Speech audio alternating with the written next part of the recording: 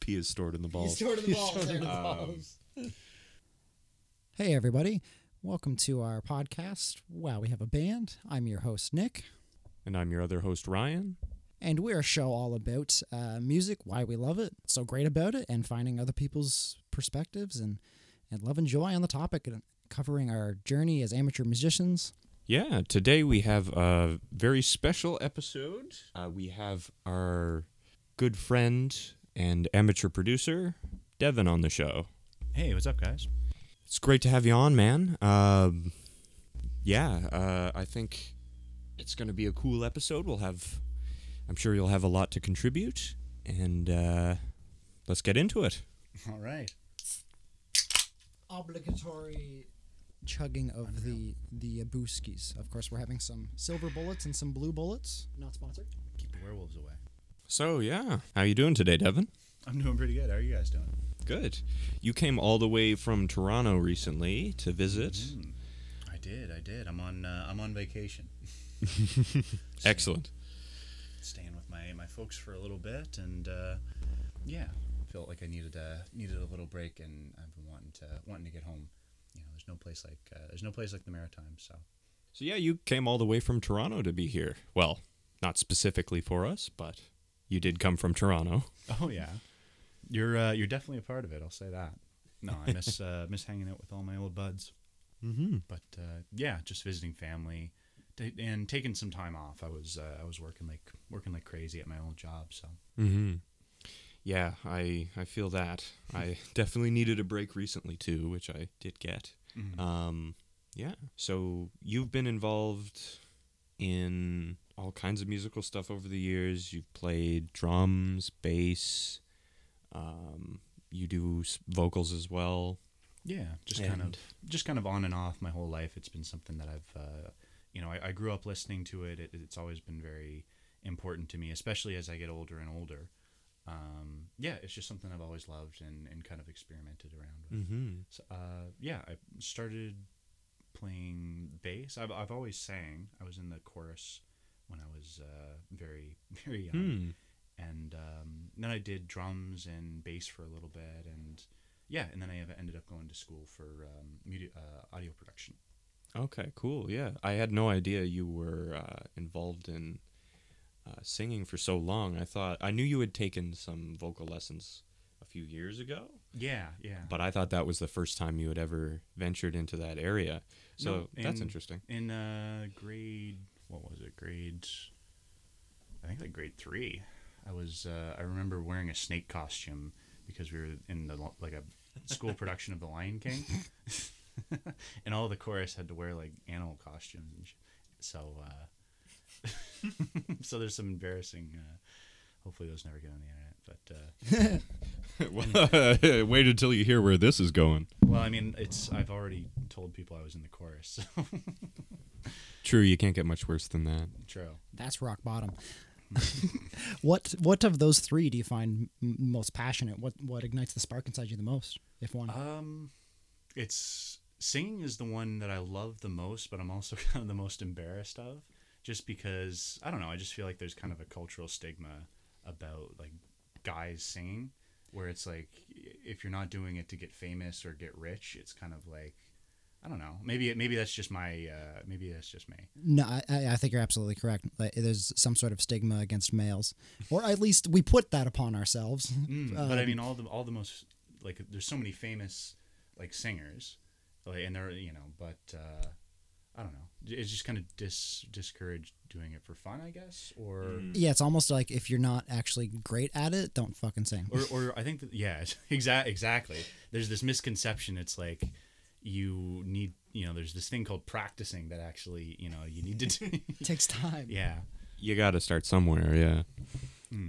So do you remember how, like, maybe you first ever really got into music? What, Well, probably through my parents were not too musical, but they liked music. And we would always take long road trips because...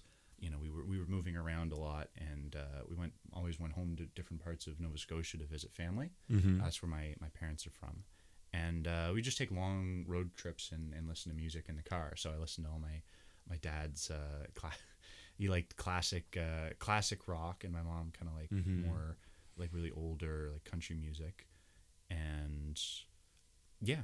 And my mother's father was a country musician. He was a guitar player. He almost went down to Nashville actually, but then cool. Then family stuff got in the way, I think. And then so yeah, we've always I've got an uncle that's really good guitar and banjo player, and my grandfather, he was a good player, and he always had instruments around the house and stuff like that. So yeah, it was just something. And then as I got older, it was something that I sort of delved into more personally as a way to do something different, sort of you spend your life with your parents' music, and then you get the internet, and then you go off in the complete opposite direction, and you're like, oh, I'm gonna what disturbs old people the most in 2008, what's the most disturbing thing I could listen to offend my parents? Soldier Boy. Soldier Boy. It's over. Soldier Boy didn't My tell name him. is what? My name. Dear God, yeah. The journey that most people went on that's around our age, the internet was kind of the birth of everybody's love of music, because whatever the fuck you found on there was basically what you attached yourself to. And it was free. Don't use the F word. Don't use the F word yet. But it was free. It's true. Lars Ulrich will hunt us down. We will get Napster to death. But nowadays everything's like it was it's crazy how trend-setting like Napster was. At the time they got completely buried, but like now everything is streaming services, right? Yeah, Spotify fucked everything up. Yes. Do you remember like maybe an album or a song that to you personally was kind of like a big moment in your early musical interest? Well, it depends what you mean by like how early are we talking here? Was there like a very first kind of like where you like really started to love music? I think it's just always kind of something that's been there. But I remember in middle school, I remember the first time my buddy showed me heavy metal, which was definitely a turning point. I was like, wow, this is not it shows you that music can be different. Like, it just shows you how different types of music can be, and how different the sort of people that are making music can be as well, because it's sort of a story, and it's sort of a look into metal and rap. I find they're sort of like a peek into somebody else's story of just sort of interesting individuals, and or whatever. Yeah, it's a canvas. They can do whatever any sort of image that they can make it into some sort of music. But it really showed me that something it can be different. It's different. There's more genres. Like it showed you how different genres could be from sort of traditional sort of song chorus structures and whatnot, and whatever you grew up with. And then at that point also like electronic music was getting bigger, and there was recording technology and production techniques were changing all the time, and there's a big difference between the sort of the music that our parents' generation listened to versus all the things that can be done with modern technology, and it can go in so many different directions. So I just found that kind of neat. I definitely had kind of a similar experience, because like one of my first kind of personal favorites was the Alan Parsons Project. Of course, they're like progressive rock and everything, so they have elements of electronic and classical and everything. And just for the first time, like really listening to something and hearing the intricacies and everything, it was way different than what it was like for me before, where it was just like hearing things on the radio or whatever my parents were playing. I will say early on I was a very big fan of Queen. I was a big Queen fan. I think every kid was. Every kid was. Anybody with ears. Yeah, just because it's epic. It's epic, and not too many bands can replicate that sort of. But when you do, you definitely you definitely remember it. So I kind of remember having a very similar experience in junior high is kind of when I really started to notice music. And I had somebody's wearing an Avenged Sevenfold t-shirt, and then my friend was like, oh, you gotta see this video, The Little Piece of Heaven by Avenged Sevenfold, which is just like a brutal video and like my first introduction to heavy metal. And I hated metal for the longest time. I thought it was stupid. But then high school, I really fell in love with it. But it's interesting as like, even nowadays, when you hear more genres or more new things, there's still kind of that like, holy shit, like there is actually like a whole nother element of songwriting. Is there a genre or some sort of type of song or artist that like you really gravitate towards most of the time? Like most of the time, it really depends on kind of mood and situation. But I honestly really love folk music. That's something that especially it's something that I've grown up with and sort of always go back to. And especially since moving to Ontario, I went on a sort of I wanted to listen to songs that kind of reminded me of home and learn more about sort of learn more about Canadian musicians in general, and just what the cultural heritage. Yeah. Like what are the music? What's the music? What music have people always listened to? Right? What are the genres? Not genres, but I just found it interesting listening to stories about people's lives from, sometimes centuries past, right? Because I was going on sort of a family history kind of kick as well, and just because I felt it felt like even though I was born in Ontario, I've lived almost all my life in the Maritimes, except for mostly between PEI and New Brunswick, or not New Brunswick. My brother was born in New Brunswick, but PEI and Nova Scotia. But yeah, I just felt I just wanted a place, wanted something that reminded me of home, and I wanted to learn about, more about this country and sort of my place in it, because you feel kind of disconnected. But yeah, that's an interesting connection to your other interests, because you're also very knowledgeable about history in general. Yeah, thank you. It's another another hobby of mine that I've always been very, very interested in. So yeah, that's interesting how those things kind of intersected. Did they sort of develop around the same time, or no? I read. Yeah, did they? Yeah, well, I got a book. Well, I was listening to a lot of Scottish folk music.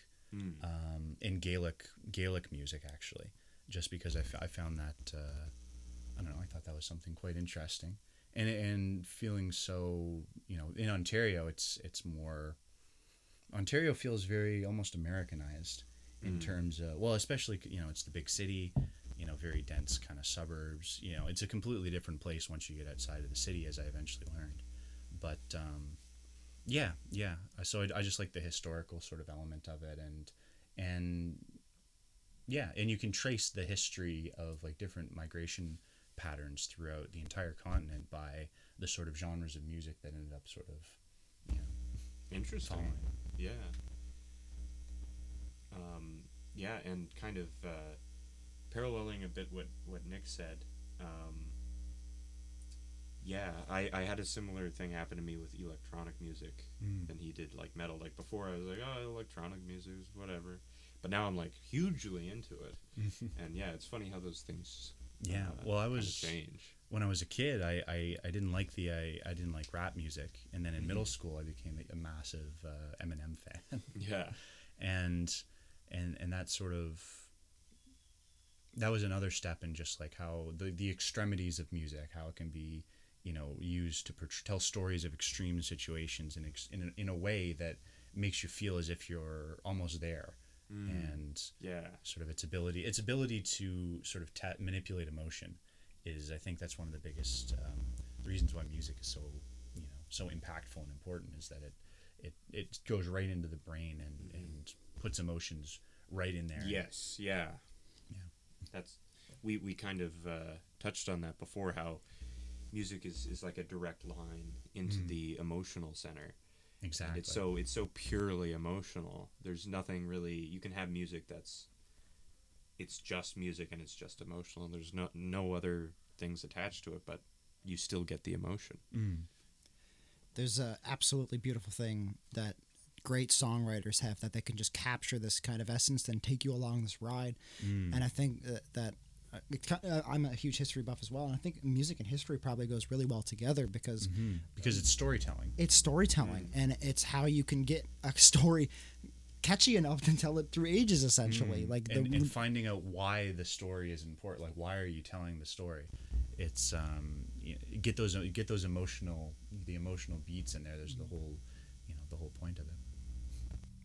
And to really be able to tell a story that well is a fucking hard thing to do, and make it like stand the test of time. And having the balls to tell stories that are true as well.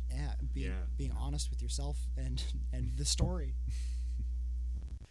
Is there an artist that you probably hold above all others?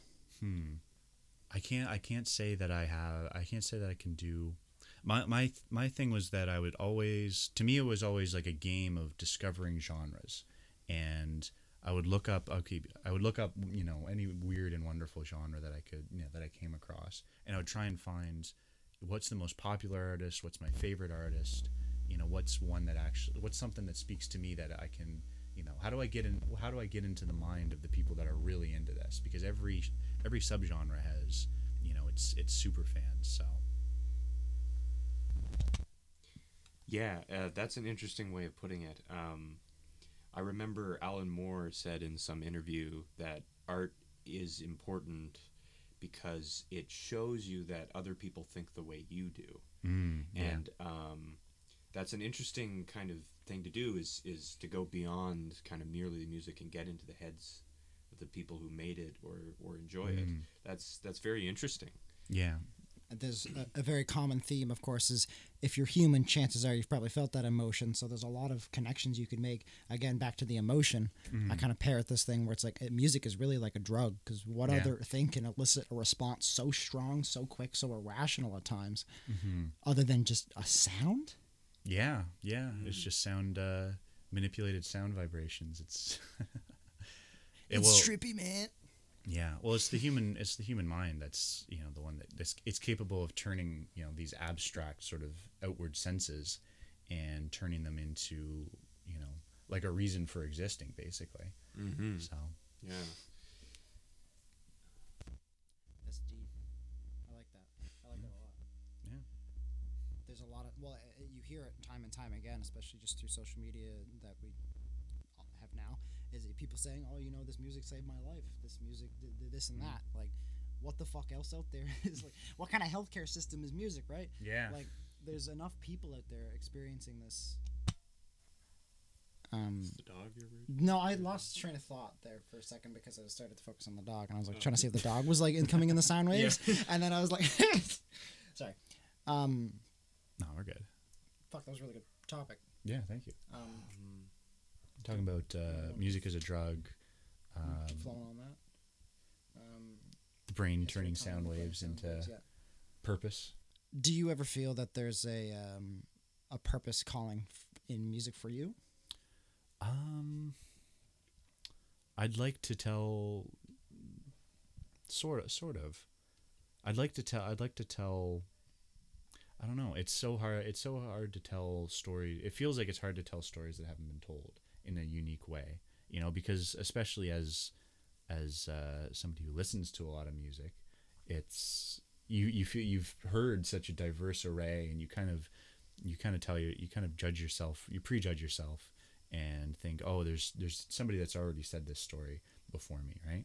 Yeah. So it's kind of, I'd like to someday sort of surpass that and make something that I'm proud of, that I'd like to listen to. So I feel like almost every musician has that feeling of just like that block of, I need to do something original. It's got to be creative. But eventually it's like you break down and you're like, fuck it. The influences and the shit that you have learned from every other band is going to influence you no matter what.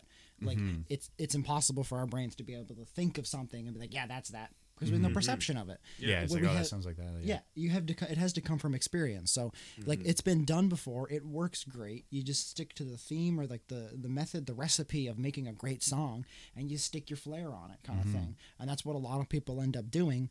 But again, how do you get the fucking Beatles though? How do you get that revolution? And like, are we capable of making that revolution in our genre, in ourselves, in our whatever? Yeah, like there's something that I've felt is that like has all the ground been broken? You know, have all the genres already been invented?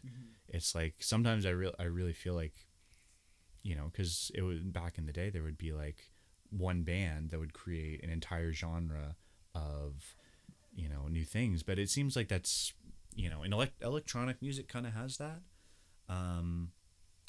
but beyond that, I feel maybe there's some sort of cultural stagnation. I don't know if it's cultural or technological stagnation. Yeah.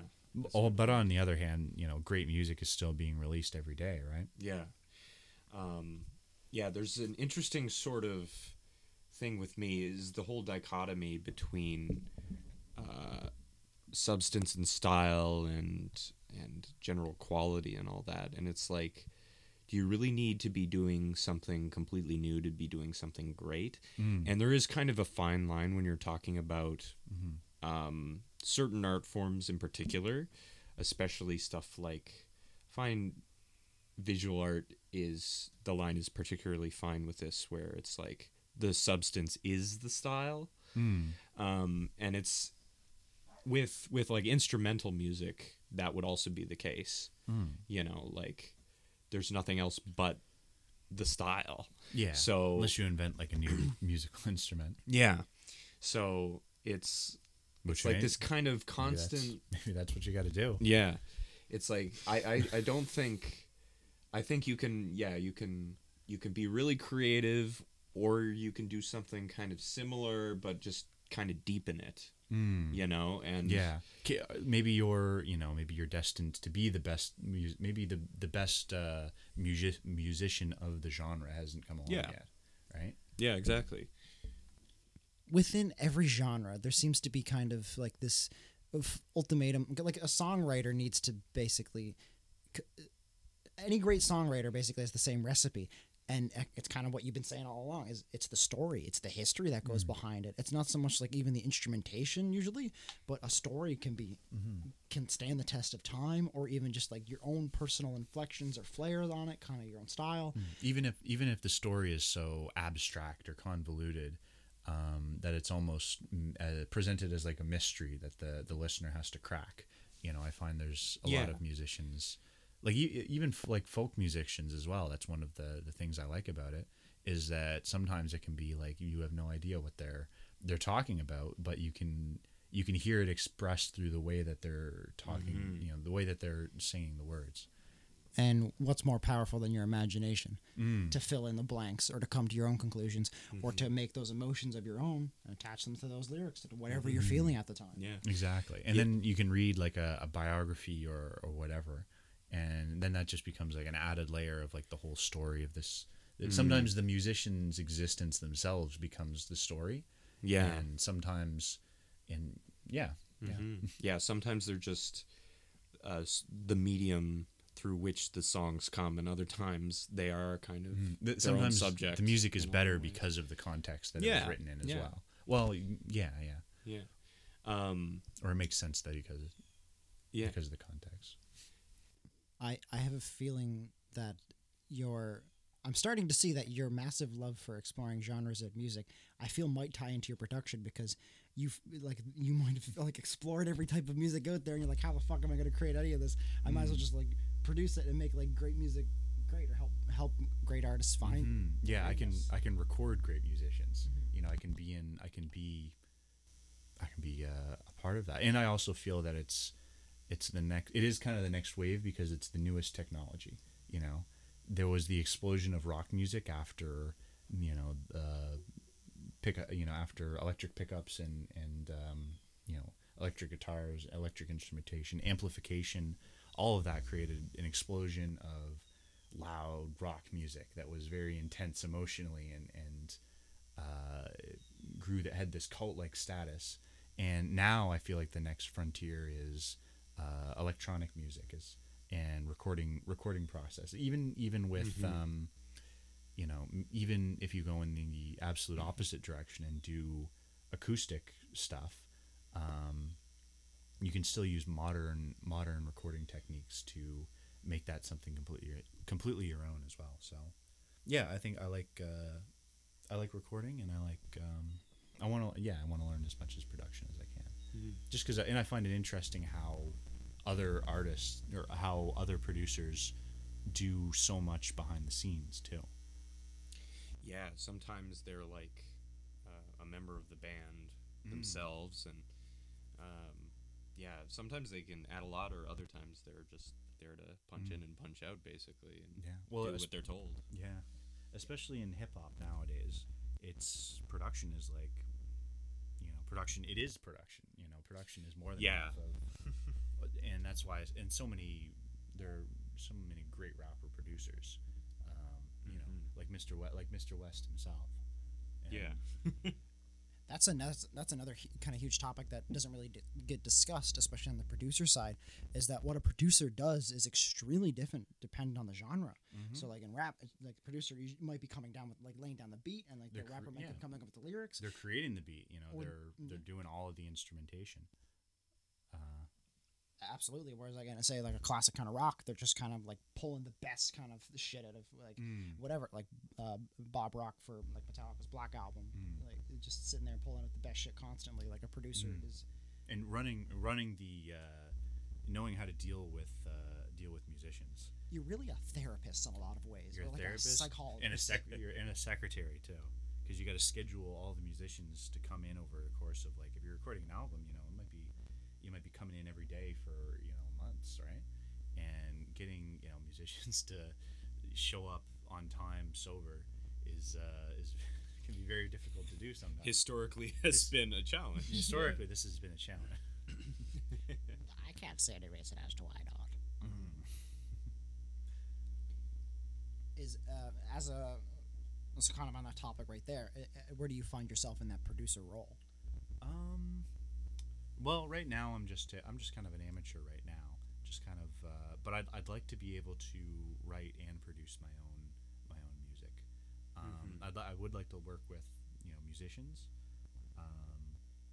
and I'm glad that at school they taught me about dealing with musicians and dealing with recording and stuff like that. Yeah. So yeah, I think, but mostly I just kind of want to experiment. I'm happy to just experiment and kind of do my own thing until I come across something that I want to do more of. So.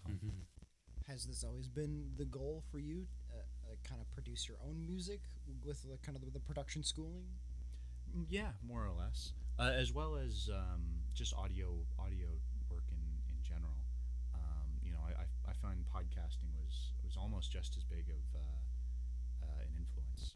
Yeah, podcasts have been huge the past 4 years. They've just exploded. Yeah, everybody absolutely. has a podcast, including us. Absolutely. We're part of the problem. We're not helping. Yeah, but I've been listening to podcasts like crazy over the last year because I drove for work. I was driving all around southern Ontario, so I'd be on the road for like sometimes for like 4 hours a day, and it was Fuck. Yeah. So and I ended up just using, and I had a work phone, so I just listened to podcasts the entire time, because you don't want to burn out your favorite albums. You don't want to. There's only so much music you can listen to at a time. I'd like to debate that. That is true. I listen to the same albums at work every day. No, I'm just kidding. Well, that's what I ended up. I literally ended up listening to like the same playlist. Yeah, it's easy to fall into what we find comfortable. And well, if the playlist is long enough, then it's not so bad. Yeah. It was 5 songs. No. It's just one song on repeat. Not even a full album. Honestly, I'll do that. Today I went for a walk just around the neighborhood, and I just listened to the same fucking song on repeat. There's some songs that just... There's not a lot of songs that can redeem that, though. But at the same time, if you're just feeling that song, you could just listen to it all day. Mm-hmm. Yeah. Mm-hmm. What podcasts are you listening to? I listen to I listen to the Dave Smith Show. Actually, he's a political commentator down in the States. I do this. There's another comedy show in based out of Florida. They do sort of like internet sort of commentary. They're called Revenge of the Sis. And I'll check out them from time to time. And if Joe Rogan has a good guest on, I'll check it out. There's another podcast called War Mode. That they're comedian. I mostly listen to like comedy. I listen to the infamous comedy podcast that I think we all love and know. Our favorite town. Yes. Our splooge town, if you will. Oh, yeah. Splooge Town. I think it's Sploogeville. But yeah, I'll. Mostly like news commentary, just people making fun of shit. Mm-hmm. It's and sometimes I'll listen to like history podcasts, and actually I love Dan Carlin. He does hardcore histories. He actually they're amazing. Yeah. Have you watched the last? He released the final episode of his Supernova in the East Pacific War. It's 5 hours long. Oh, wow. It released like couple weeks ago. It's really, that's probably one of the best series I've ever listened to. His series on the war in the Pacific. It was really, and he's just an incredible storyteller that really lets you know. And he also has the technical sort of statistical know-how to be able to present. Okay, these are the actual numbers of how many people were there. What was sort of the context of the. Before you get into like the emotional blood and guts kind of storytelling, it's like this is the context of everything going on. It's like, okay, this is things that the last like 2 decades have been leading up to this one event, and either side is dead set on. Anyway, it's just an incredible storyteller. Yeah, that sounds like it seems like a great professor essentially. Like it's absolute great work for anybody who loves history.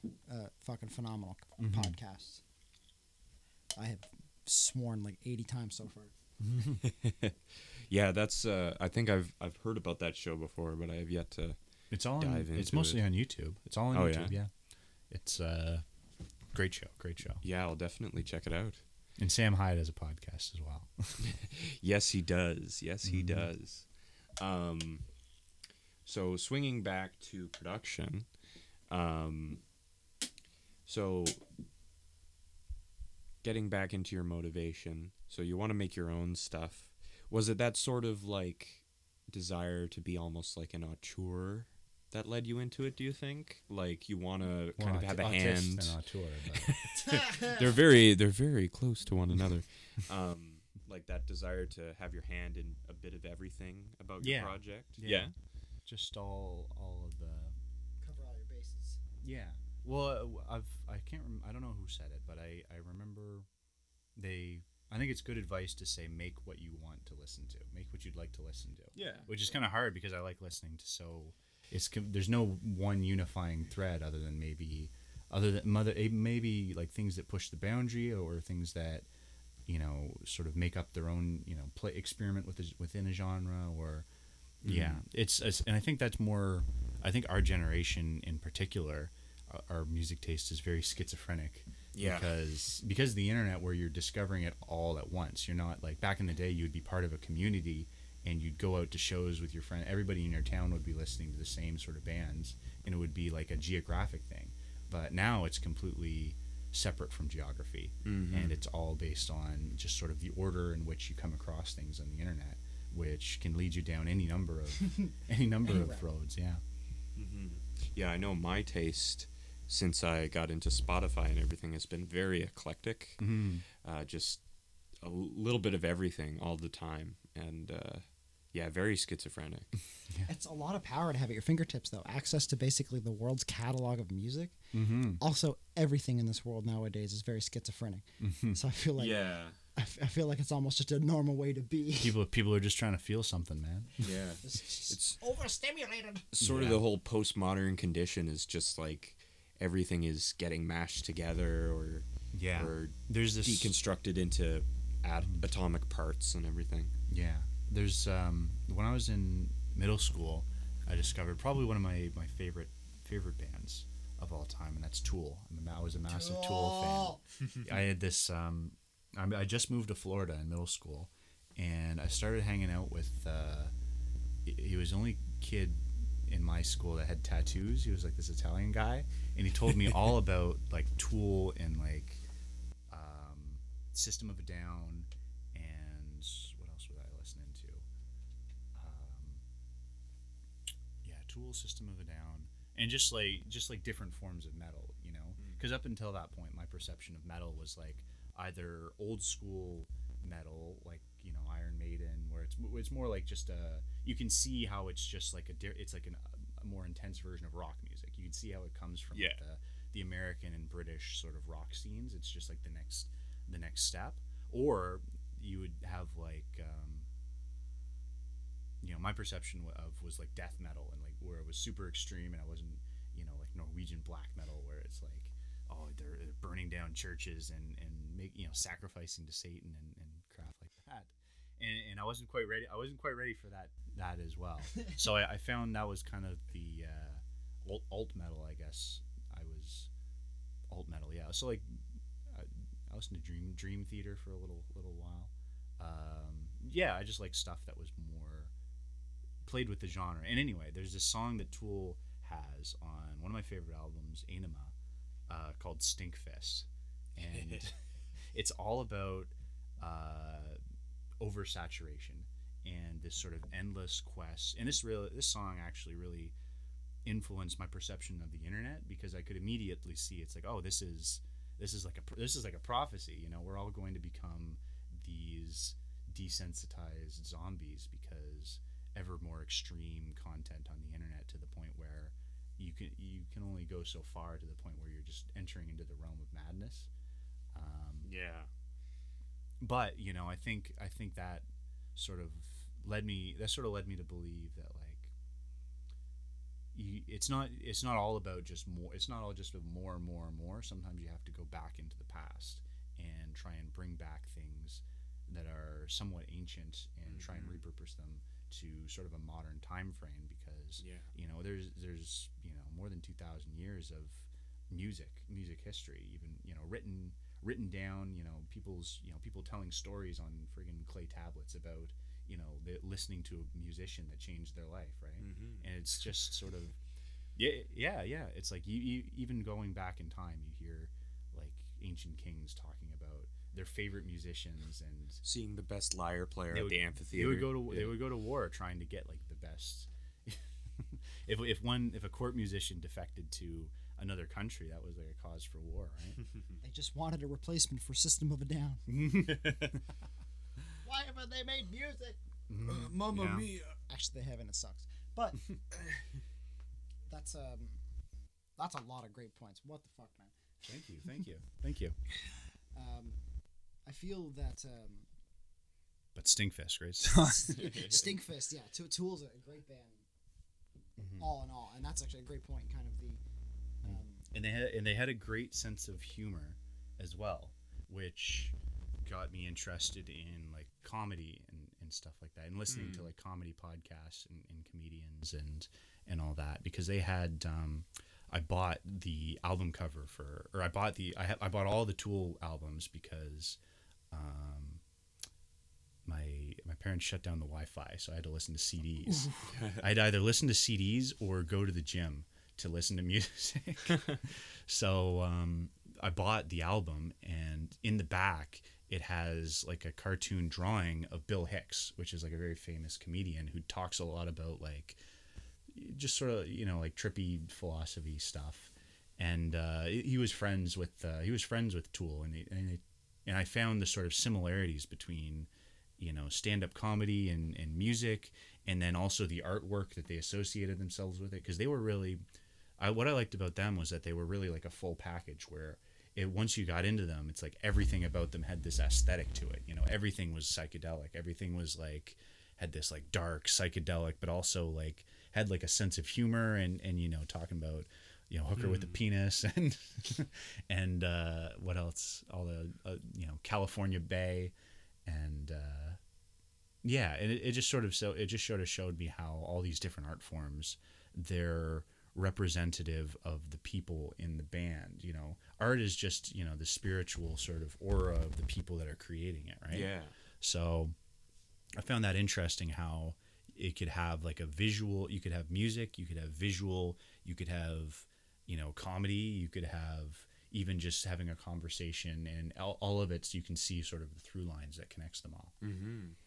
It's really interesting to see kind of the behind the scenes of how like the comedy world relates to like the music world, and how like, I mean, at the end of the day, it's like you have the choice to have fun at what you're doing or not at every moment of time. It's like, just have fun with what you're doing. It's a great rule of life. Just have fun. Like in comedy, there's the kind of the stigma of like you can't retell jokes, whereas like music, it's you're playing the same fucking songs for the rest of your career kind of thing. So it's kind of funny to see how like in comedy you need fresh material every night, all the time. But some comedians, they do tell the same jokes. Yeah. Some they'll be like, some you can't tell. Some, if you get to a certain point of fame, Andrew Dice Clay had this problem where people would he would try and do new material, and people would be like, do the dirty nursery rhymes, give us the classics. People just want to, you know, people want to hear the classics, right? And you know, that's, you know, the eternal conflict with you know, within the musician, but because sometimes, you know, they want to play they want to play their favorite songs too, right? But it's all about what they're feeling. And then servicing the fans at the same time. Exactly. Yeah. Servicing the fans while also, yeah, it's you can't change what made them love you in the first place. You know, you can't give the fans what you want because you didn't give them what you wanted in the first place, and they actually found that they liked it. Yeah. You know, you created your music as like a resistance to all the stuff that you thought was crap, and you were like, oh, this is what people like. Oh, I'll show them something else. And then you're like, oh crap, now people like me. Yeah, that's a great point to what you said earlier. Like, make the music you want to make, and people will probably gravitate towards that because people can see bullshit. When you're passionate about something, there's a spark there that anybody can connect to. Yeah, I think there's something really wrong about focusing on stuff like success and happiness as your singular explicit goal. Yeah, Kanye. Like they they need Kanye is on a mission from God. yeah. They need these things like success and all that. They're sort of like bonuses that you pick up along the way. You know, you need to be in it for kind of more pure reasons. You need to be in it for the music. You need to be in it for your own expression or just to have fun or something. Yeah, and you got to be having, you know. Yeah, that's when the best stuff is made. You got to be actually enjoying it, you know. That's why I think musicians that take themselves a little bit less seriously, I find they have more longevity than ones that feel like they're trying to change the world. You know, I feel like they I think it's also like a lot of personality type too, where and also getting famous when you're young. I think that they say that when you get famous, you don't age past the year that you get famous at. Yeah. So a lot of musicians get famous. You know, some of them get famous straight out of high school, and they're just completely like, look at, you know, Justin Bieber is the classic example of just like somebody who never even had a chance of like a normal life, and you need to have a life to write songs about, and you got to be, you know, if you want to be relatable within certain genres, you know, you got to live that life for a while before you know, you can't, you can only write songs about being a musician. You gotta really, I find you gotta really, you gotta get a little bit abstract in order to make them relatable. Yeah. Trauma is very important in that for like comedy and music. You need substance to really be able to pull that passion from, right? And what better than trauma to fuck you up and not take yourself too seriously? Yeah. Exactly. You see yourself as more vulnerable, and so maybe you're not as... That's why modern country music sucks. It's horrible. Because none of them, none of them actually live the things they're talking about. Or they do, but it's like a parody, or it's like a, you know, they don't. Yeah, it's stereotypical. It's exaggerated and all that. It's like glam rock. Yeah. It's more. It's like pop. You know, it's just a new type of pop. You know? And I was listening, and sometimes there's, you know, there's timeless themes, of course. But I was listening to the country station while I was driving around today, and just thinking like all these people, the people are these are like pop stars in Nashville. Nashville is like a, Nashville is like a, I've actually been to Nashville, just on vacation with my family once, and it's like a big city. It's like a massive. It's like a massive international city where people from all over the world come to become music famous. It's like the LA of the South, basically. Yeah. And you do get a lot of genuine people, and it's the same with all sort of modern genres, but it's got such the labels and the corporate side come into it because it's such a it's such a money maker. Oh yeah. And honestly, like think of how much back money they're probably getting from like truck manufacturers. Oh right? Yeah, that's true. Yeah. It's like the whole, I mean, like people are like, oh, it's all, all they talk about nowadays is like the same thing. But it's like, do you know how much fucking money like the truck and beer industries are making? Yeah. That's billions of dollars, man. And, but it was like back in the day, country music, I think it used to be more like, it used to be more like outlaw. I think it used to be more like outlaw country, baby. I think it took the role of like what modern kind of hip hop has, where, back, way back, the upper class people, they listen to classical music, they listen to sort of refined, stuff that was refined and appropriate for polite company. Meanwhile, you had Johnny Cash talking about killing people and snorting blow, and it was just it was completely shocking to their sensibilities, right? And it was these, poor, hillbillies out in the countryside doing God knows what. Thank God for rockabilly. Thank God, yeah. and I think it's also like rap music. It's just been taken over by money, basically. Yeah, well, like I think as anything gets famous, right? Kind of back to the fame point, like that's kind of what it becomes. Like the rock fucking slaughtered everything and just ruled the world for about 20 years, 30 years, and then hip hop came in and said fuck you, and then that like that lifestyle of the 90s, like rapster hip hop, we like got that kind of stuff. Like people were living that life, and now people are more just kind of like wanting to live that life, kind of like the country thing. But there's enough good hip hop, and like it's the most popular genre in the world. Probably still today, electronic kind of hip hop stuff. So there's enough hip hop influenced pop music. Yeah, it's sort of especially recently, it's just kind of barreled into pop music where like even in country music uses like very subtle like hip hop beats for it'll be like a like a guitar, it'll be a guitar and drums, but it'll still be like a like a more hip hop influenced beat, and some of them are straight up crossovers nowadays. Yeah. And they still haven't made a good one yet, but yeah. Actually, there's this one really hood guy. He's like this really hood guy, and he's got a beautiful voice. And what's his name?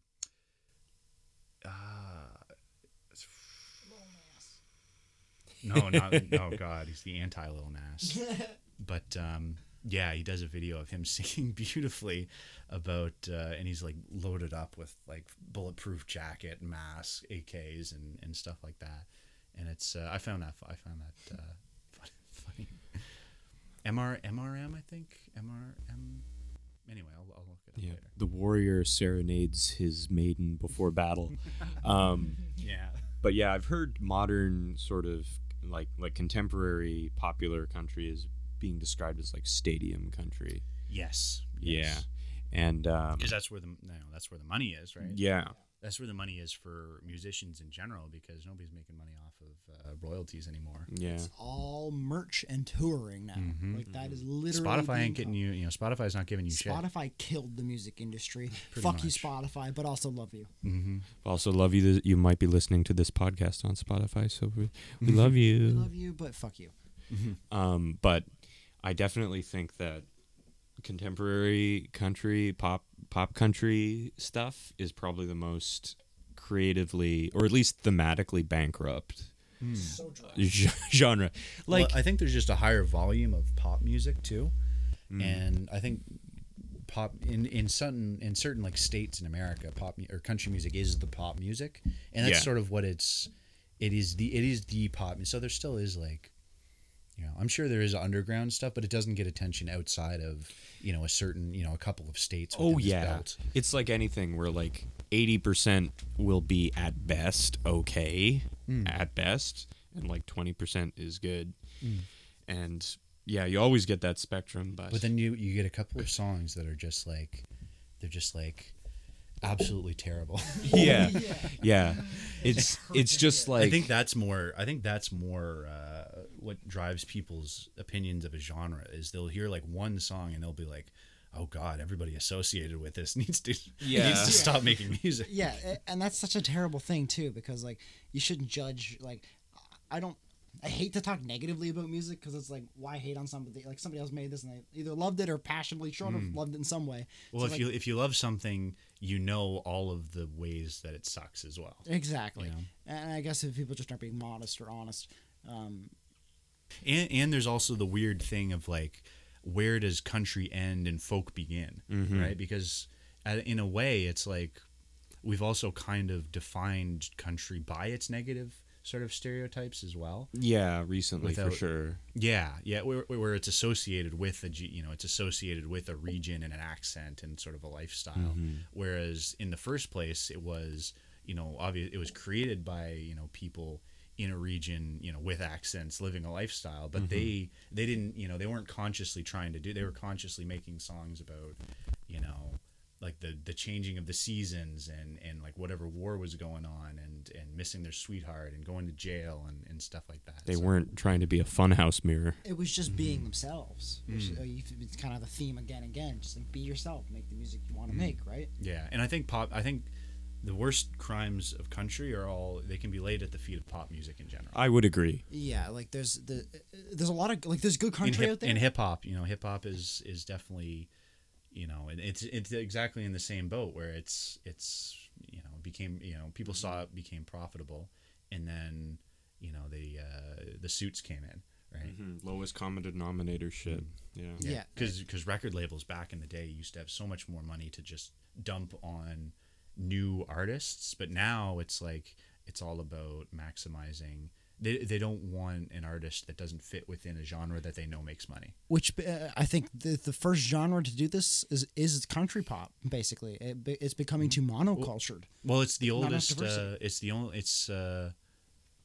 Jazz. I would say jazz and country are the only truly North American forms of music. I would say, although you can say that there is the link between, which I did a bit of amateur research of the link between old Scottish and Irish folk music and the settlers of like the Appalachia Mountains, right? So there is sort of this through line between like European folk music, and that sort of becomes as the Americans kind of move west, that becomes country music. And like I said earlier, there's this kind of weird line of like where does country end and folk begin, right? Like where does It's definitely. It definitely started out just as a particular style of folk that crystallized, obviously, and then as time went on, that perpetuated. But to talk about laying the sins of contemporary country on pop, and of course I said I agreed, but I do think that there's something. It's like contemporary country is like I think it's specifically designed to be bad to anyone who isn't into it, to placate the demographic of people that listen to it. I think they I don't think they want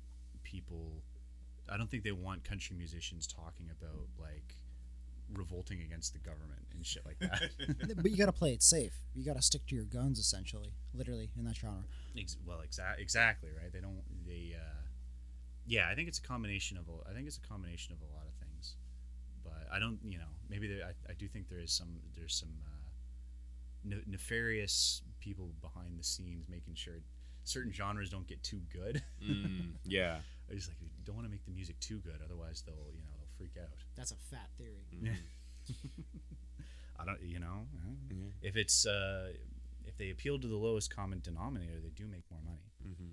So, But yeah, there's at least That's just the pop basis. but I also Yeah. I think they're desperate. I think they're desperate as well because of the internet, and because now anybody. On one hand, it's sad because it's kind of the death of like community. It's sort of the death of like communities, like musical communities, where like everybody in a town will listen to the same music and talk about it. But it also is the birth of a billion micro communities of micro genres, right? I think it's the whole idea of genre is kind of it's I think we had the golden age of genres where people defined their even in the early 2000s, there was like goths and punks and metalheads and country boys and whatever else.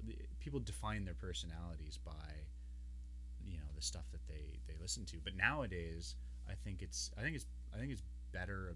I think in the end it is better because people will still form their own communities. They just won't be as big because everybody will already have their own sort of thing going on, right? And there is this kind of music overload that comes with modernity. There's definitely like an overstimulation, and that's kind of why I say like Spotify has killed like the world. But at the same time, it's like you can like now that we have access to all this shit, there is all these billions of micro communities that you can connect with and online that never was possible. So it's a blessing and a curse. Yeah, they're international, which is because now you can, you don't have to live in California to be a famous musician. You can live in friggin' Ukraine. You can live in PEI. You can live anywhere. But I feel like the money players within the industry, they're trying to centralize it so that people still have to come to LA or New York because that's where that's how they get their power is they get you within the lifestyle, and then they get you they do the whole Disney kid treatment on you. There's just a whole infrastructure in play. There's a recipe that works, right? Yeah, they Weinstein and Dinestein you. Oh God, that's good. But yeah, that's a good point. They definitely have to try and throw a ton of money at you and everything, and like even today, consolidate their power. Like even today, in a changing landscape. If you want to be a country musician, it's still seen that you have to move to Nashville, and just because of the amount of even not just country writers, not even just writers in general, they have like basements. They have basements filled with people that are just cranking out tunes for massive international stars that go on tours and make millions of dollars. Shout out to all the ghostwriters. Yeah, shout out to all the ghostwriters. But they're all kept in, Nashville I think has more ghostwriters than like any other city in the world. And Wow. yeah, it's incredible. And not just country too, because you think, Nashville, you think country music, but it's pop music. Well, more so back in the day when there was more of a like well, now it used to be more country influenced pop, and now pop influences is country. But yeah, artists feel like they have to move there, and then they move there and they get a completely new, they get the Nashville sound, as it's called. So, and some people feel like they have to do that in order to be good. But I'm glad that that's kind of going away. That you don't have to go to LA, you don't have to go to New York, just because there's so much more out in the world, and the people that made all the money and sort of control those places, they've grown a little. They gotta be shown that they're not God. Yeah. The kind of interesting thing with like nowadays, how it's almost like hated how people will have ghostwriters, but back in the 50s, 60s, 70s, it was basically like the same group of people writing every single pop song to ever exist. Like, Yeah, it was people wrote songs for people to perform, It was and now it's literally- people in yeah. the 70s, 80s. It was now you write your own shit or you fucking suck. Like Yeah, there was this one street on New York. I can't remember what it was called, but it was a test question at school, and it was literally like all of the ghostwriters in the world were on this one street in New York, and you could hear walking down. You could hear all the crappy pianos being played of people. They would give them like one room, and they would be like, your job is to come up with like 5 songs a day, and they would have an insane work rate, and they would just have a tiny little room in an apartment somewhere, and a crappy little detuned piano, and their job would be to come up with melodies for the famous singers of the day to do, right. And it was kind of like it's like a music sweatshop. Yeah. So it hasn't gotten much. It's gotten gotten a little bit better. I hope. I imagine. I mean, at what point can we oversaturate a market so much that it's like something new is like a revolution of the Beatles kind of happens, or do we just die and move on? Like genre, not us. Genres. I think there'll always be. I think it'll be more where genres are defined by less and less bands. I think it'll be more like very talented bands. They'll go and they'll do an album purposefully trying to do it in the genre that they like, and they'll try and bring back something from sort of like King Gizzard and the Lizard Wizard. They do this all the time, where they'll be like, okay, let's try and make like a metal album. Let's try and make like a jazz album. Let's try and make like they mostly do like crazy psychedelic rock, but sometimes they'll try and restrain themselves to one genre instead of going off in whatever direction they come up with. And I think the restraint is going to be sort of the theme of the future, because we've had so much expansion, so much do whatever in whatever direction. I think now is the time for sort of discipline and restraint, and trying to specialize and do one thing very, very well. Yeah, that's a great point. You really want to focus on you want to really just do what you can do well, and chances are that'll be way better than picking 1,000 multifaceted directions. And maybe one of them will work. Just like put the hours in.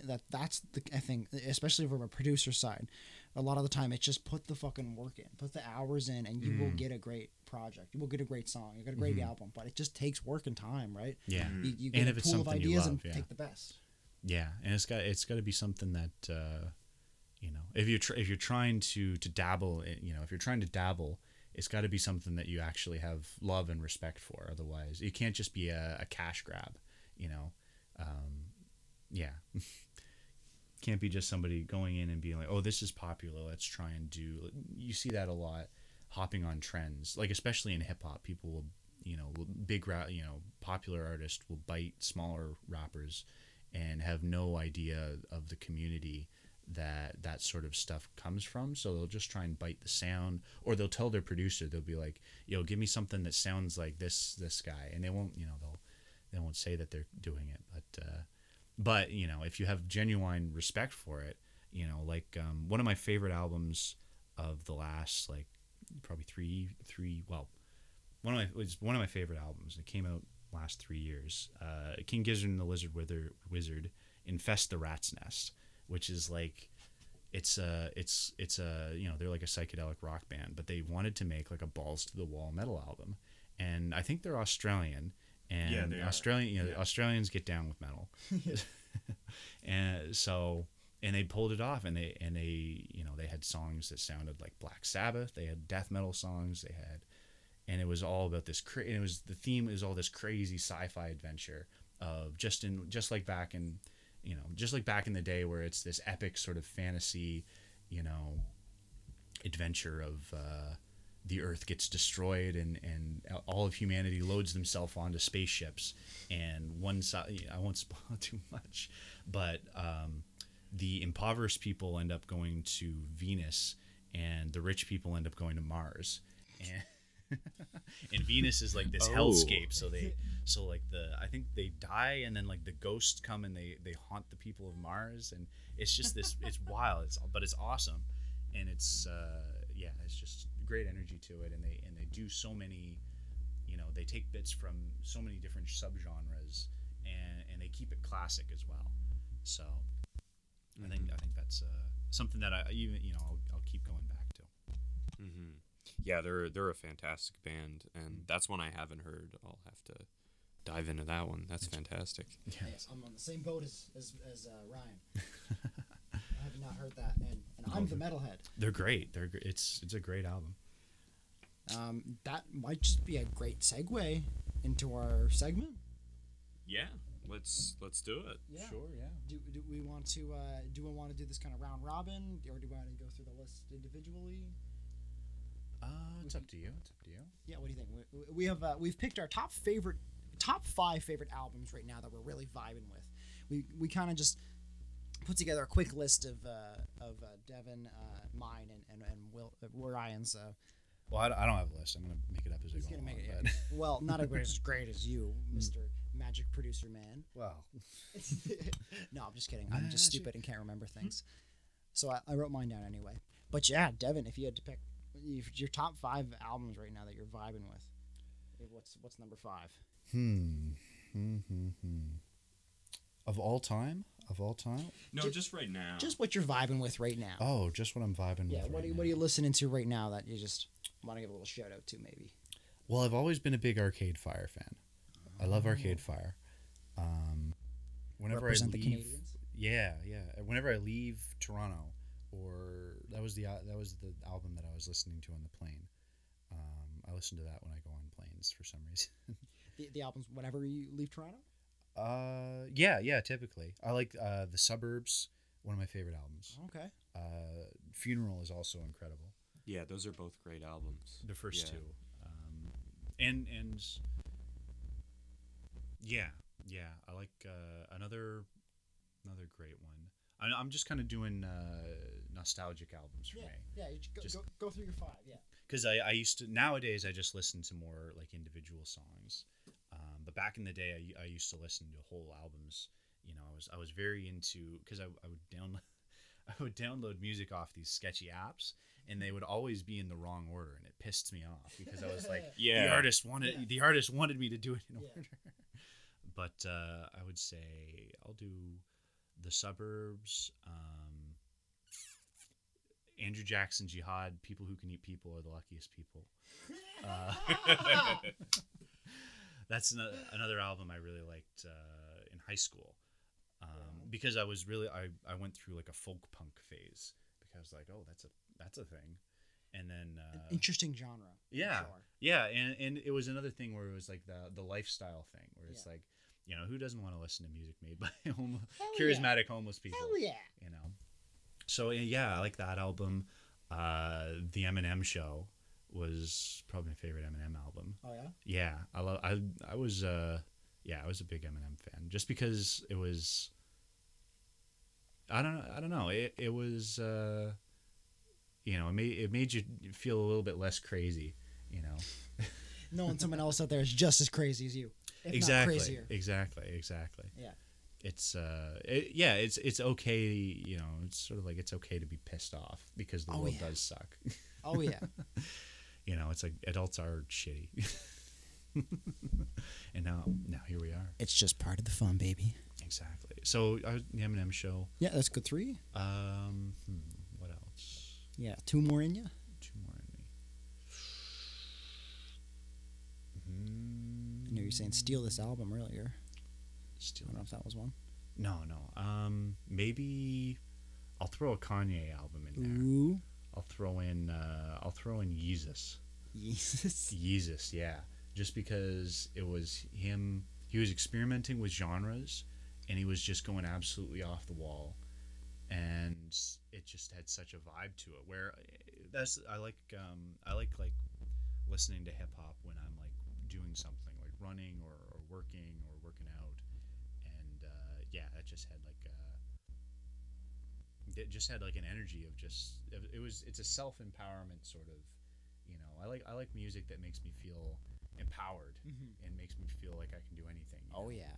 That's why I love And- metal. Yeah, exactly. What else? So I'll Do you have a favorite song off of Yeezus? Yeezus. I like Blood on the Leaves is epic.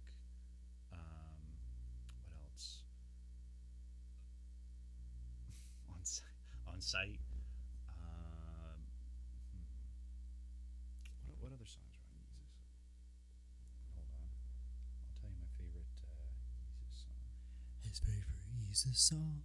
It's gonna be a song on the Jesus album. Oh, Kanye, sing me to sleep. Sing me to His new album's coming out any day now. I Am a God is good. New Slaves is good. Hold My Liquor is good. Surprise, the whole album's good. Yes. And then what else is good? I really like Bright Eyes. I'm a big Bright Eyes fan too. Bright Eyes. With Connor Oberst. What's my favorite Bright Eye? Probably Reflections and Mirrors. It's sort of like an emo. It's like a folk emo kind of song. Interesting. Interesting. Yeah, and they're just kind of like sap. You just kind of tell it's like sappy. I like his voice. I like his voice because it's not a traditional. It's not a traditional kind of vocal. It sounds like I don't know. It's like It's not whispery, but like yeah. It's not. It's something like a studio executive would tell you suck. Yeah. But he creates great music and it works well for his sort of emotional kind of storytelling, and yeah. Right on. That's two genres I don't think I've ever heard clash together, and I love both of them individually, so I'm sure they're just as good together. Well, thank you.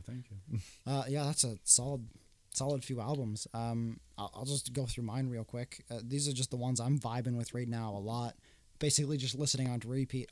Unlike kind of Devin, I'm done that in reverse. Essentially, I only listen to singles and songs individually, but now I like religiously listen to albums start to finish. It's kind of funny if at the flip flop. But one I've been listening to a ton is the new Rise Against album, Nowhere Generation. Just some good solid punk, great political messages. I love Rise Against.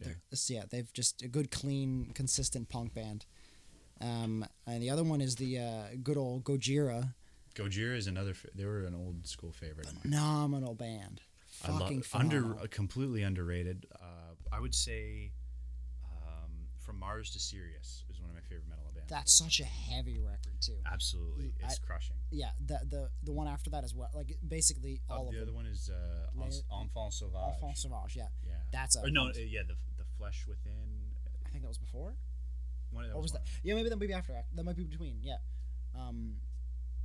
It's Fortitude, their new one, is fucking phenomenal. I think they've had such a broad reach with that one. Wow. Where it's like less of like the deathcore kind of French metal, technical kind of stuff. But yeah, they're I'll have really, to check it out. I highly recommend. Yeah, it's so good, start to finish. Especially that one. It's almost meant to be listened to as almost a concept album. It might be. But do you know Kveler Talk? I don't. I'll show you Kveler Talk because they're like I guess they would be called Death and Roll. Okay. Because they're like a black. It's like black metal mixed with like old school like rock and roll guitar riffs. Interesting. It's like that's unique. Yeah. Yeah. I think they're from Europe. I think. Interesting. Kveler Talk. They're pretty cool too. Yeah, I'll definitely engage with that. I'm not too much of a black metal. Like Gojira is like one of like the heaviest bands I listen to, and they're not the heaviest thing out there, but they're like deathcore technical. So like. Yeah. They would be. I don't know. Metal. They're metal. Yeah, great band. Another English band, Royal Blood, fucking phenomenal bassist and drummer. Royal Blood. I think I know. They had that song "Figured It Out." Came out a couple 5-6 years ago. That was like, everywhere. I remember hearing about them in high school, but they had just their new record "Typhoons" come out, and it's a solid record. But like, check that out too. Yeah, a bassist and a drummer, man. Like that's my heart, and apparently yours as well. Yeah, great album. Another one is AC/DC's Razor's Edge. I've been just binging that like crazy. It's just solid classic rock and roll, and it's probably AC/DC's like hardest album. Yeah, it has like the Thunderstruck and of course as the opener. My dad was a massive AC/DC fan. He listened to AC/DC, April Wine. You liked April Wine? Oh yeah. They're phenomenal. Phenomenal band from Halifax too. Yeah, Canadian Love. Yeah, and I've been listening to a lot of Creedence Clearwater Revival. Oh, CCR is perfect. Canadian Love, Tragically Hip. That's a fucking band. Oh yeah, perfect through and through. Last one I've been really vibing with a lot lately is kind of a weird one, but Metallica's Death Magnetic. Really? Yeah, I don't know. I've been listening to it on repeat. Within the last year, I've been. I used to have the Black album on CD, Oh, yeah. and I would listen to that all the time. But I don't know too much about the other. I got to get into the other albums. Highly recommend. I am a full Metallica super fan now at this point. Like, just my whole life is. Because they really did define. They defined the world perception of metal as well, for the better, I would say. Oh yeah, they popularized the world's biggest metal band. I don't think you can not say anything. And they earned it. They fucking earned it. Especially with the Black Album was their sellout for a lot of people, but it's like that was the point. That's what they were trying to do: shorter, catchier songs. Oh, I bought it. And that was the first. I bought Puppets. It's sold, if they're selling out. That's the thing. Like, everybody thinks Master of Puppets is their best one. I bought that on. I have all of their stuff on vinyl now. But I bought that first, and I was like, yeah, that was a good album. Like, that was all right. And then I bought the Black Album, and I listened to that every day, start to finish, probably 3 or 4 times. Yeah. And then I went back and just fell in love with every single song. Yeah. Some people they think it's because it's catchy. It's no, it's very if it was bad, it wouldn't be. It's memorable. It's like they could have sold out and made bad songs. Yeah, they could have just done the Black Album forever after that as well, but they didn't. And also, the Black Album was them switching their taste from selling out. Like, Justice was a sellout. Master of Puppets was a sellout. And it's something There's so many people where it's like, it takes something a little bit more, more polished to get some people to be. It's like, okay, now I get it. Yeah. Now I understand why other people. And then you listen. A lot of people probably listen to the Black Album, and then that probably got them into metal. It was probably their first step. Yeah. Or it could be somebody who's a massive fan of it already, and they just want something. They want something new They just want something new that's good, right? They want something that hits. Yeah. Sometimes it's not all about creating something that's catchy and memorable. It's like you can make a song that's too complicated and too. It's got too much going on to the point where none of it actually it doesn't penetrate past the skin because it's coming from so many different directions. It's just overstimulating, or it's hard to follow, hard to appreciate. Sometimes it's like pick one. Sometimes you got to pick one thing and get good at it, and sometimes you got to hit from. Look at Tool, like the evolution of Tool. They go from earlier on where they're more of like a punk metal band, and then they go on and they do much more like progressive and electronic and progressive and electronic stuff. It's Boy, I must pee, so you go, boys, carry this out. all right. okay, I'll give you a sec to go out. I'm gonna have to pee after you come back. Oh God. We could. I'll have to pee too. All right, yeah, I feel like a bit of a black sheep with you guys vibing over metal over there. No, it's okay. I got I listen to a lot more as well. So. Oh yeah. For me, I guess, at this very moment, I'm not listening to a whole lot of albums, but just recently, I have been digging into a few. In no particular order, number 5, Andy Schaaf's The Neon Skyline. He's a Canadian singer-songwriter. I first found him on CBC Radio, actually. He tells these quirky little stories. Sometimes they're funny, sometimes they're sad. And it's this album's kind of the story about someone who, he's like going to these bars and everything, and there's this girl who shows up who he used to date and everything. But it's a neat little album, and it's quite good. His previous album, The Party, was interesting because it was about this house party someone has where everything goes wrong. Like, someone drunkenly confesses their love to someone and it doesn't go well. Someone twists their ankle while dancing. One guy literally... It's not like the house party in Primer. Yeah. Obscure reference there. Obscure reference. But, and someone else, literally has a heart attack and dies in one of the later tracks. So, it's interesting, and I love that album. because people our age, that is that is where a lot of like defining moments for good and for bad happen at house parties. Yeah. But yeah, like that album I thought was quite stellar, and this one is really good too. I think this one has a lot more variety and in a lot of subtle ways. So it might be just as good, if not better. But I don't know. I need more listens to be sure. Number 4, because I always have a Radiohead playlist in the rotation. At the moment, I'm digging back into In Rainbows. Nice. Yeah, it's considered it's probably their most accessible album, but a fantastic one. A lot of people we don't talk love about it. Pablo Honey. Yeah. That one's an underrated class. No, I don't know about that, but Hey man, Creep was one of my favorite songs, man. actually, just recently, Tom York released a solo like remix of Creep. Oh, really? It's slowed down a little bit and everything, and it's interesting and it's good. Really? Yeah, like there's this whole thing like just a year or two ago, for the first time in ages, they played Creep at a live show. So they might be warming back up to it. Really? Yeah, like I get their hatred for it because like they've gone so much further beyond it, and it's Well, I can understand when they were younger and they were like trying to do. It's like, no man, you don't understand what we're trying to do. yeah. But now that it's like, now I feel like now is a good time to. I mean, it's like, come on, guys, admit that you made a good song. Yeah. Fuck you. You made a good song. It is a good song, and I do think they are waking up to that. It's not good for the same reasons that their other songs are good, but none of their songs are good for the same reason as any of their other songs. Yeah, they have so much variety and everything, and lately I've kind of been digging about like kind of into more dancey kind of beats, and In Rainbows is very kind of upbeat compared to their other work, so that's a big reason. Number 3, Fleet Foxes' self-titled album. They're a Fleet Foxes are great. Oh yeah, they're fantastic folk band. Would you call them folk rock at all? I think they're more pure folk. I would call them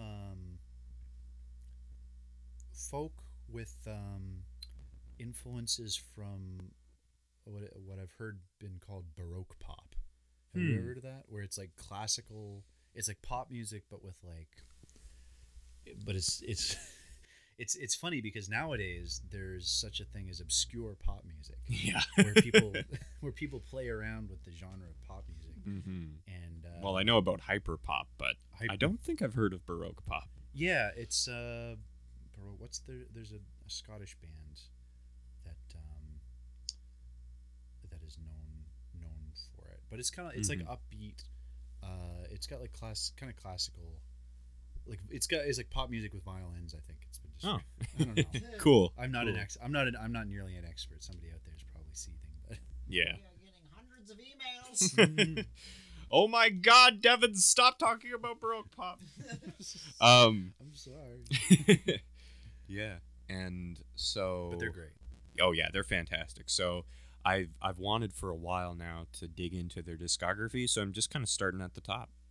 And there's a number of songs that I've always loved, Mykonos and all that, and I have heard a good chunk of their album Crack Up, which is fantastic. I don't know where they would be genre wise, but it's within elbow's distance of Arcade Fire, I would say. Would you say? I could see where you're coming from. Like they've got some sort of similar sensibility in there somewhere, but although I think Arcade Fire is much more.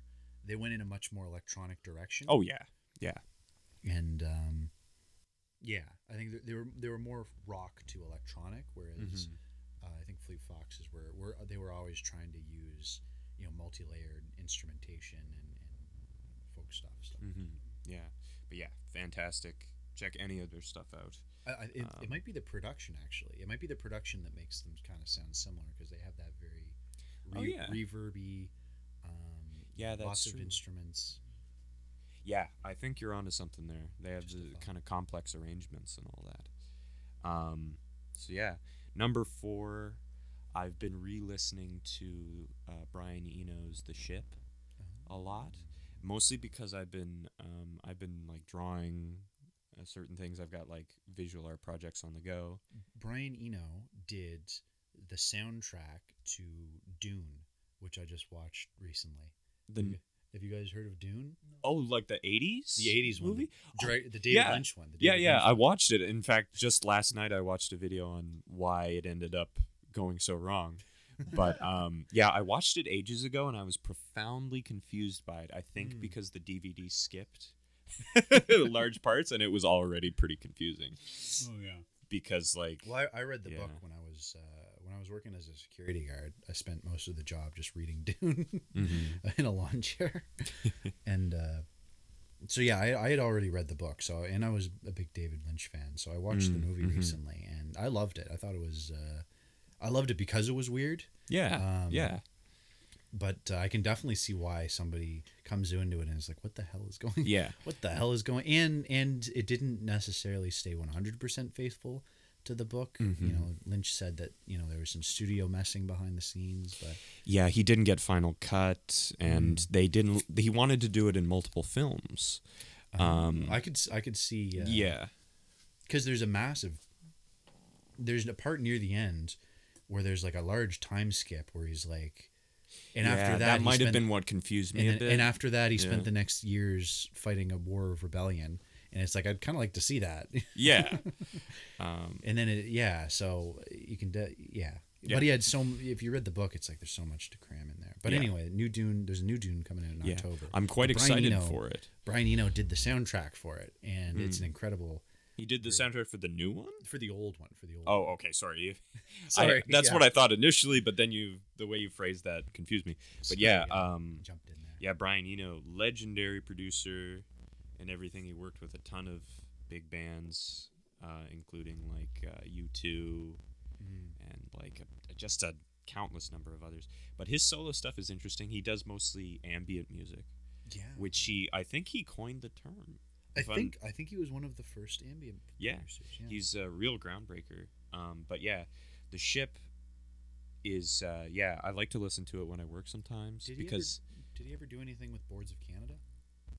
Not that I know of, because like them being like an a very reclusive sort of electronic outfit, I would think that they'd handle their own production and like everything top to bottom mostly. Do they? I wonder if they like.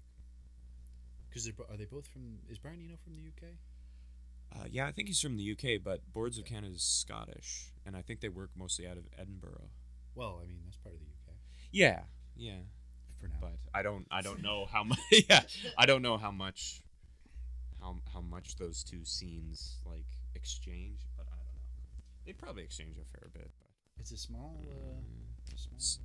island, yeah. But The Ship. I like working to it because it's like The Ship. I'll have to listen to that. It's an ambient kind of slow burn, and I don't know if it's about like World War II or the history of Britain or the apocalypse. It's like it's very mysterious. Probably all three. And probably all three, to be honest. But it's very cool listening, and and it ends with first a spoken word track, and then this sweet, short, more conventional little song that's just beautiful. And it's quickly become one of my all-time favorite albums, period. Nice. But yeah, and do you have a favorite track on that one? Favorite track? Well, the first track is like 40 minutes long, and it's really cool. I think I might prefer the second track, which gets a little bit darker, a little bit more cryptic. I think it's called Fickle Sun 1 or something. It gets a little bit more cryptic, and like the little lines that he says they're very evocative and everything. So I guess that one. But they're also cool and varied. Like there's only 4 tracks because the first 2 are so long, and then the last 2 are unique in their own way, and they're beautiful. But I listened to the final track, Fickle Sun 3, I'm Set Free. I listen to it a lot because it's a beautiful little song, and it makes me feel like I'm set free. Like What are you gonna do about it? gonna do about it? Yeah. And It's a free man walking. free man walking. That's so cool though. Yeah. Giving it eliciting the same emotion every time you listen to a song, or at least going to that song for that emotion is such a fun thing for me usually. Yeah, And Totally. an ambient song like that, is that a totally ambient one, or is there? No, it's a bit more conventional. There's a lot of orchestration though, so it has a very full kind of sound, but I wouldn't describe it as ambient. Yeah, it's definitely not ambient. Yeah. But yeah, and so for my number one pick, I've been like constantly poring over Tom York's Anima, which came out in 2019. When I first listened to it, I don't think we discussed this on the show yet. Not on the show. No, not on the show. Yeah, when I first listened to it, I really only liked maybe one, maybe two tracks, and I thought it was just okay. Then I gave it a second listen at one point, and there were a few more tracks that stood out to me. But then, like, the third time, I watched this, like, short little music video for one of the songs, and something kind of just clicked. And I went back, and it was like every single song was genius. It's like, it's so cool. It's got a very unique sound. Yeah, and it's just a damn good album.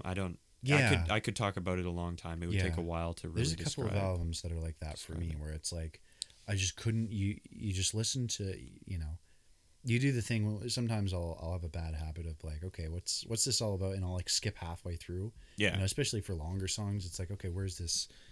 I'll just listen to this, and you'll do that, and you won't get the context, and or even if you listen to the whole thing, you just won't kind of get it. Yeah. And then it'll be like one song on the album. It's like, oh, okay, this is, yeah. Yeah, it makes the pieces fit. But yeah, I like started out liking the first half a lot more, and now I might prefer the second half. It's interesting how it flops. I had a very similar experience when I was first getting into Radiohead as well. I'd really love the first few songs, and then they'd kind of lose me a bit. But gradually, it's almost like I love the later cuts a lot more. But yeah, it's interesting how the perception evolves. I feel like that's a very common thing for like a lot of albums. I find I do that a lot with a lot of albums, where it's like the A-sides are obviously the ones I thought that were best. So it's like those are the ones you fall in love with, that's and the the typical B-sides way. creep up on you. Yeah, they creep up on you. If you had I was wondering if it was a longer list, where would you put the last MGMT album? Oh yeah, jeez. Because I've been re-listening to that lately, of My Little Dark Age, just that song in particular, just because you see so many edits of it put on to.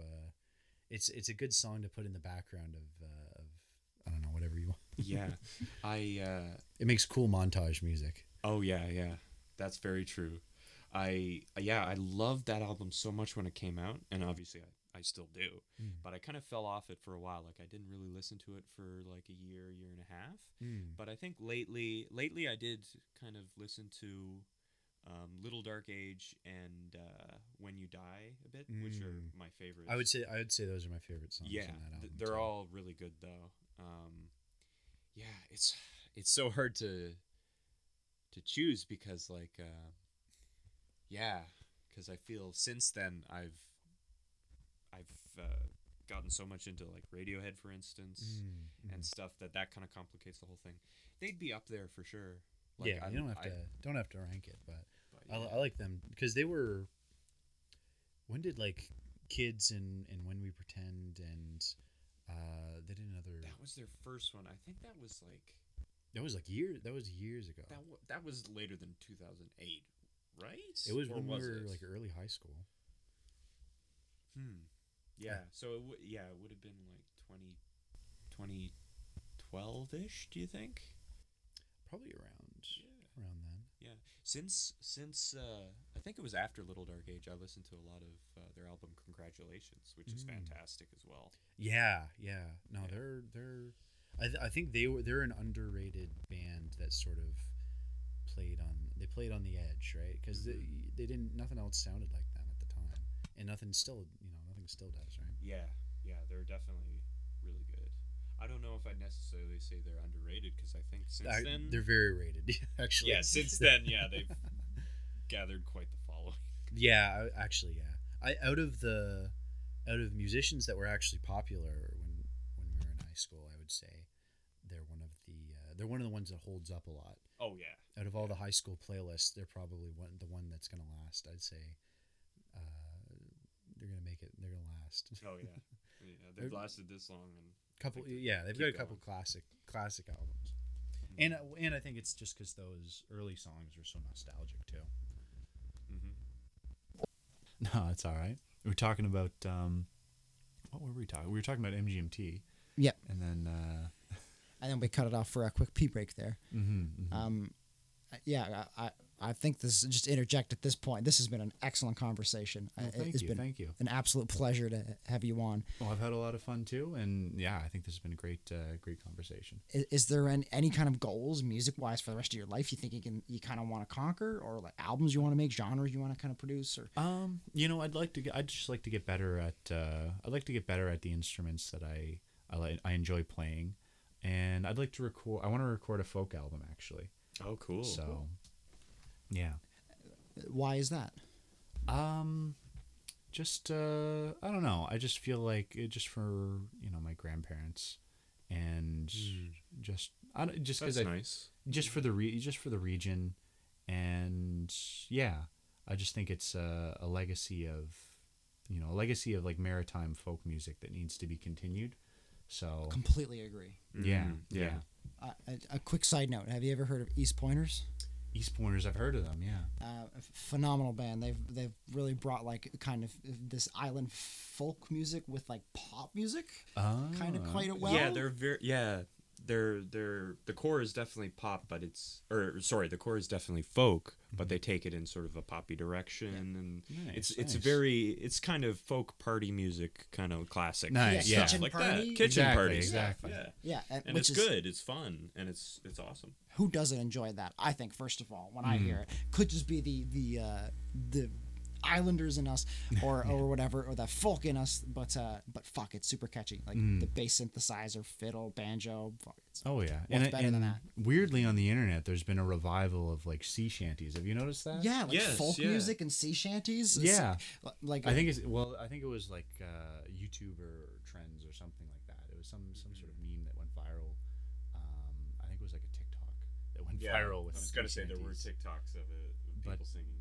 But yeah, anyway, it's something that just kind of reminds you that it's like these things have universal appeal, and that's the music of it's the music of the people that lived here, the people that raised us, right? So it's it's just that history passed down through music, right? And we learn the songs, we learn to play the instruments, and we carry that on. I think that's a great point as well. Of just musically, it's always good to get better at your instruments. because you can Exactly, always exactly. get better. Yeah. And like that's also a kind of loop back to what we were talking about earlier with like how do you kind of carve your own uniqueness or like revolutionize some sort of new music thing. Whereas like an artist, you want to make something that's new and different. If you get really fucking good at an instrument, chances are you'll be able to do things other people can't, or at least be able to incorporate that into your music in some way that'll be unique you'll be able to enough. express the things that you think of easier. Exactly. Yes. Yeah. It's kind of like the same idea of getting quality out of quantity, where if like you make a ton of stuff, eventually you're gonna make some good stuff. Similar thing with like deepening your technical skills. Eventually you'll come up with something unique, or it'll just be really good. It's kind of like that old thought of like, well, the Beatles were able to revolutionize like rock and roll because they had almost no preconceptions, no experience of anything, so they weren't tainted with all of this knowledge and experience. But also, if you don't have the knowledge and experience, it's really hard to expand and understand what you're doing. But there's a lot of rock and roll bands that got started by just like, I just play that, like Foo Fighters, Dave Grohl still has no idea how to read music. He doesn't know what chords he's playing. The biggest top 10 rock and roll artist of all time, consistently, and he doesn't know what the fuck he's playing. Yeah. Well, he figured out some sort of system. So. Yeah. Clearly. That's it. Just do what works for you. Yeah, exactly. On sort of that note, I wanted to bring this up earlier. When I was in kind of high school, a friend of mine, he was really into manga and stuff. He really wanted to write a manga, and for a little while, I was flirting with the idea of drawing it for him and all that. But he had this idea where he had a lot of weird ideas. Like he wanted to write it and then translate it into Japanese and then back into English. And it's like, yeah, he had these weird That's weird sort of purist ideas. But another thing, so that it would so we be could throw them so under that the it bus. would be written like Exactly. It kind of makes sense. So it would be written. it, like it does make an actual sense. But I don't know. At the same time, to me, it feels like kind of a pointless thing to do. Kind of, yeah. At the But same time, it's like It could be interesting though. it's Who not going to knows? be. It's not going to be made that much better for that. Yeah, it's not going to be the same because you're not from Japan. Yeah. Yeah, yeah. It's like that that influences everything. That sort of where you're from and who you are sort of influences the sort of art you're going to make, especially Yeah. within a genre, right? Yes, So- and especially the particulars of their language and how they translate. In the Yeah, Yeah. the cadence and the mannerisms of how they speak. Just the cultural influence you have from Yeah. growing up there, right? Oh yeah, Like our whole folk and music thing. but he had. and they this, don't have swear words in Japan. Yeah, They don't have. Huh. They literally don't. Their That's language. cool. They only have like very like less. They have less polite forms that's of words. probably why. Whenever they swear in submanga, it's in English. Yeah, yeah, Yeah. It's like the worst. The worst insult is like trash or like worthless. Yeah. So, it's That is pretty good. yeah. Yeah. No one I wants to mean, be worthless trash. it's simple. You know, it gets the job done. You don't really. Yeah. Need, Yeah, there's no frivolous kind of. whereas in English, you. it's an art form. Yeah. It's Yeah. It's to amplify the message, though, but Yeah. it's often used to not. yeah. Yeah, it's thrown away. But he had this idea that he would, in writing it, he wanted to close himself off from influence and all that. And I told him, like, you know, when it comes to influences, I think, you know, how do I put this? Well, what I essentially said was that I think it's more important not to free yourself from these influences, but rather be aware of your influences. And like when you have an idea, what specifically is influencing it, so you know that whether or not you're actually plagiarizing it rather than just taking cues from it, you know. In and of itself, the desire to close yourself off, that's an idea that also is influenced by, you know, like that's something is influencing them to do that, right? That's not Yeah. something that naturally they would do. If they were just a person that's just like, yeah, no, I don't really listen to a lot of music or watch a lot of TV. I just do my own thing. You know, it would be different. But if they're trying to consciously, it's like, okay, I have to, in order to do what I want to do, I have to do this. Whereas if it was completely natural, they would just be, it wouldn't be a conscious thing. That's just, they wouldn't even notice it, right? Yeah. So I think it would be better to be just kind of naturally, you know, obviously be aware of, you know, everything that you're consuming. That's good advice for anybody. But yeah, just do the things that you enjoy, because that is what would naturally be. you Yeah. know? Yeah. And yeah, obviously don't outright copy things, but don't be afraid to take bits and pieces of what you like. Yeah, Yeah. because when you break down your own influences, oftentimes people don't even realize that they were influenced by, you know, things before them, right? Everything Yeah. is this sort of cycle of things, the cycle of change that goes all the way back till, you know, when they invented the instruments that they're using, right? Yeah.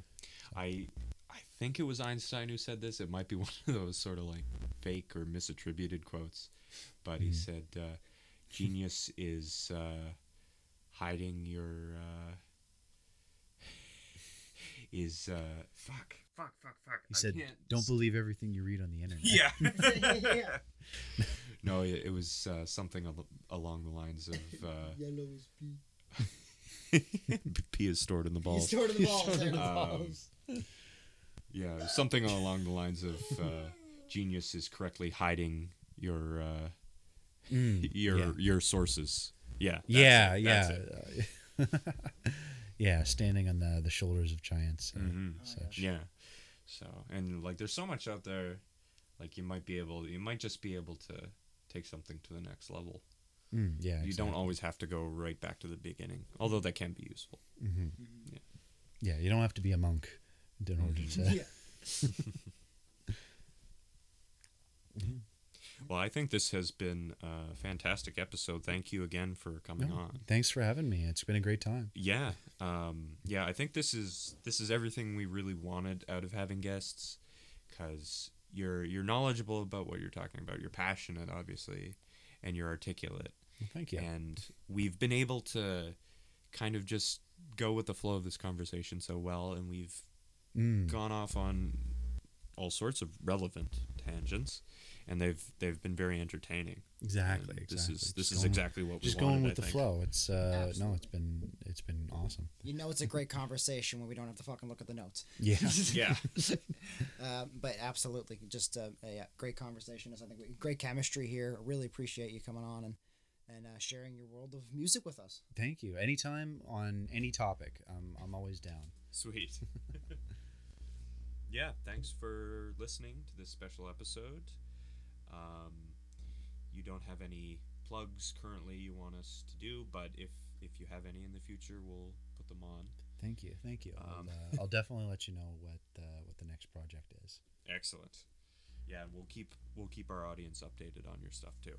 And let us know how that bass and drum playing goes. Thank you. Because it would be great to have somebody to compete with drum skills. You'd be like, look what I learned. Look what I learned. Well, you'd probably beat me. It's been a while since I practiced consistently, but I'm always down to try. Sweet. I'm not consistency in practice. I'm always like, play the drums, get bored of that, move to guitar, get bored of that, move to keyboards. It's the circle of music.